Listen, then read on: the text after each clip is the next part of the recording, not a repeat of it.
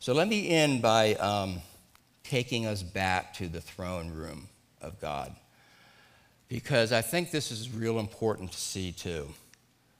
So back to Revelation, this is 5, 6 through 8. So he says,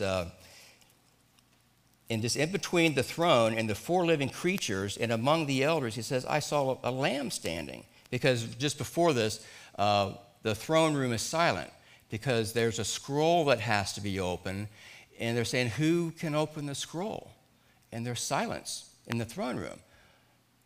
Only Jesus is worthy to open the scroll. So this is where we are right here. So it says, between the throne and the four living creatures and among the elders, I saw a lamb standing, as though it had been slain, with 7 horns, with 7 eyes, which are the 7 spirits of God sent out into all the earth.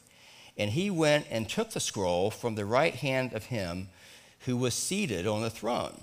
So you just got all this now. So this is what's happening in the throne room, because now Jesus is going to, and he takes the scroll from the right hand. Now this next verse is key here for us. So it says, and when he had taken the scroll, the 4 living creatures, the 24 elders fell down before the Lamb, each holding a harp and golden bowls full of incense, which are the prayers of the saints. See that? So now we have the prayers of the saints are in the throne room, in the presence of God, as in the form of incense. And if you guys ever had incense, once they get lit, they just go everywhere.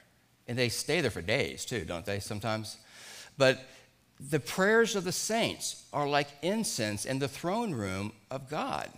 Now, knowing that your prayers are going through the 4 living creatures to the very face of God as incense in the throne room, where everyone is praising God, everything is happening in worship around the throne, around the Lamb. It's just a magnificent scene to see. And there's our prayers going before the throne.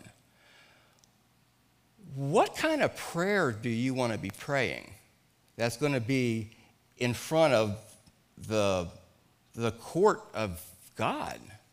So just think of that. So you just naturally, now when you're around people that are praising, which I think this morning was this way, when people are praising God and God's Spirit is here, you just naturally want to do the same thing, because God is showing himself to you. He's showing who he is. He's showing that we are spirit beings with a body. We're not bodies with a spirit. We're spirit beings created by God that has this body that will be glad we'll be gone one day, and then I'll have my glorified body. But guess what's still the same?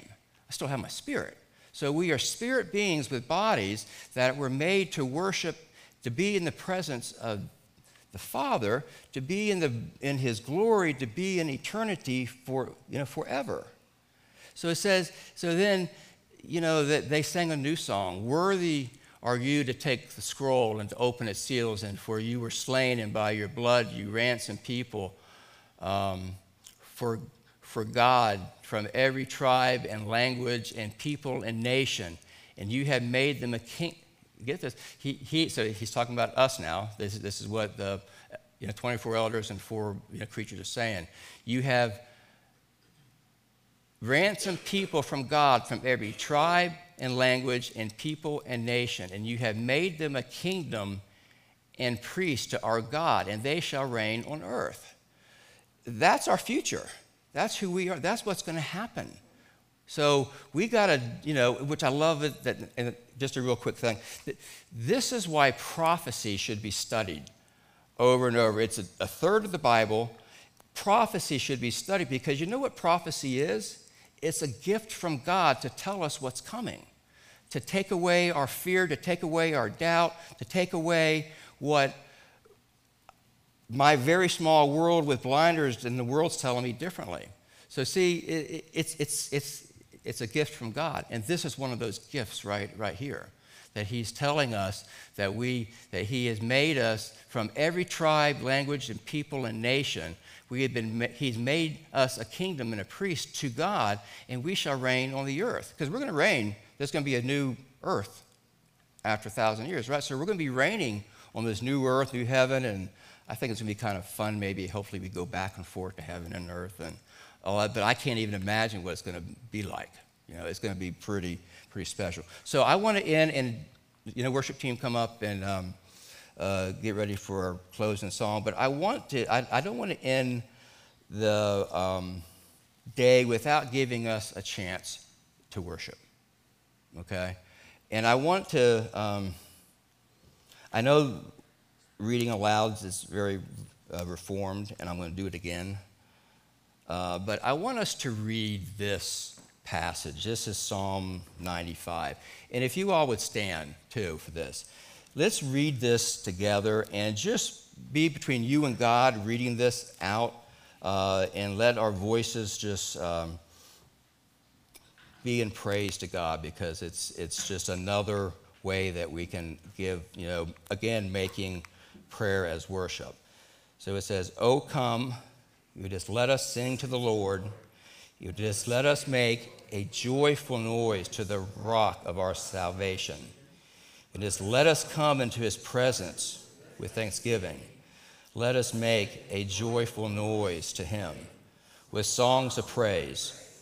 For the Lord is a great God and a great King above all gods. In his hand are the depths of the earth. The heights of the mountains are his also. The sea is his, for he made it, and his hands formed the dry land. Oh, come, let us worship and bow down. Just let us kneel before the Lord our Maker, for he is God, and we are the people of his pasture and the sheep of his land."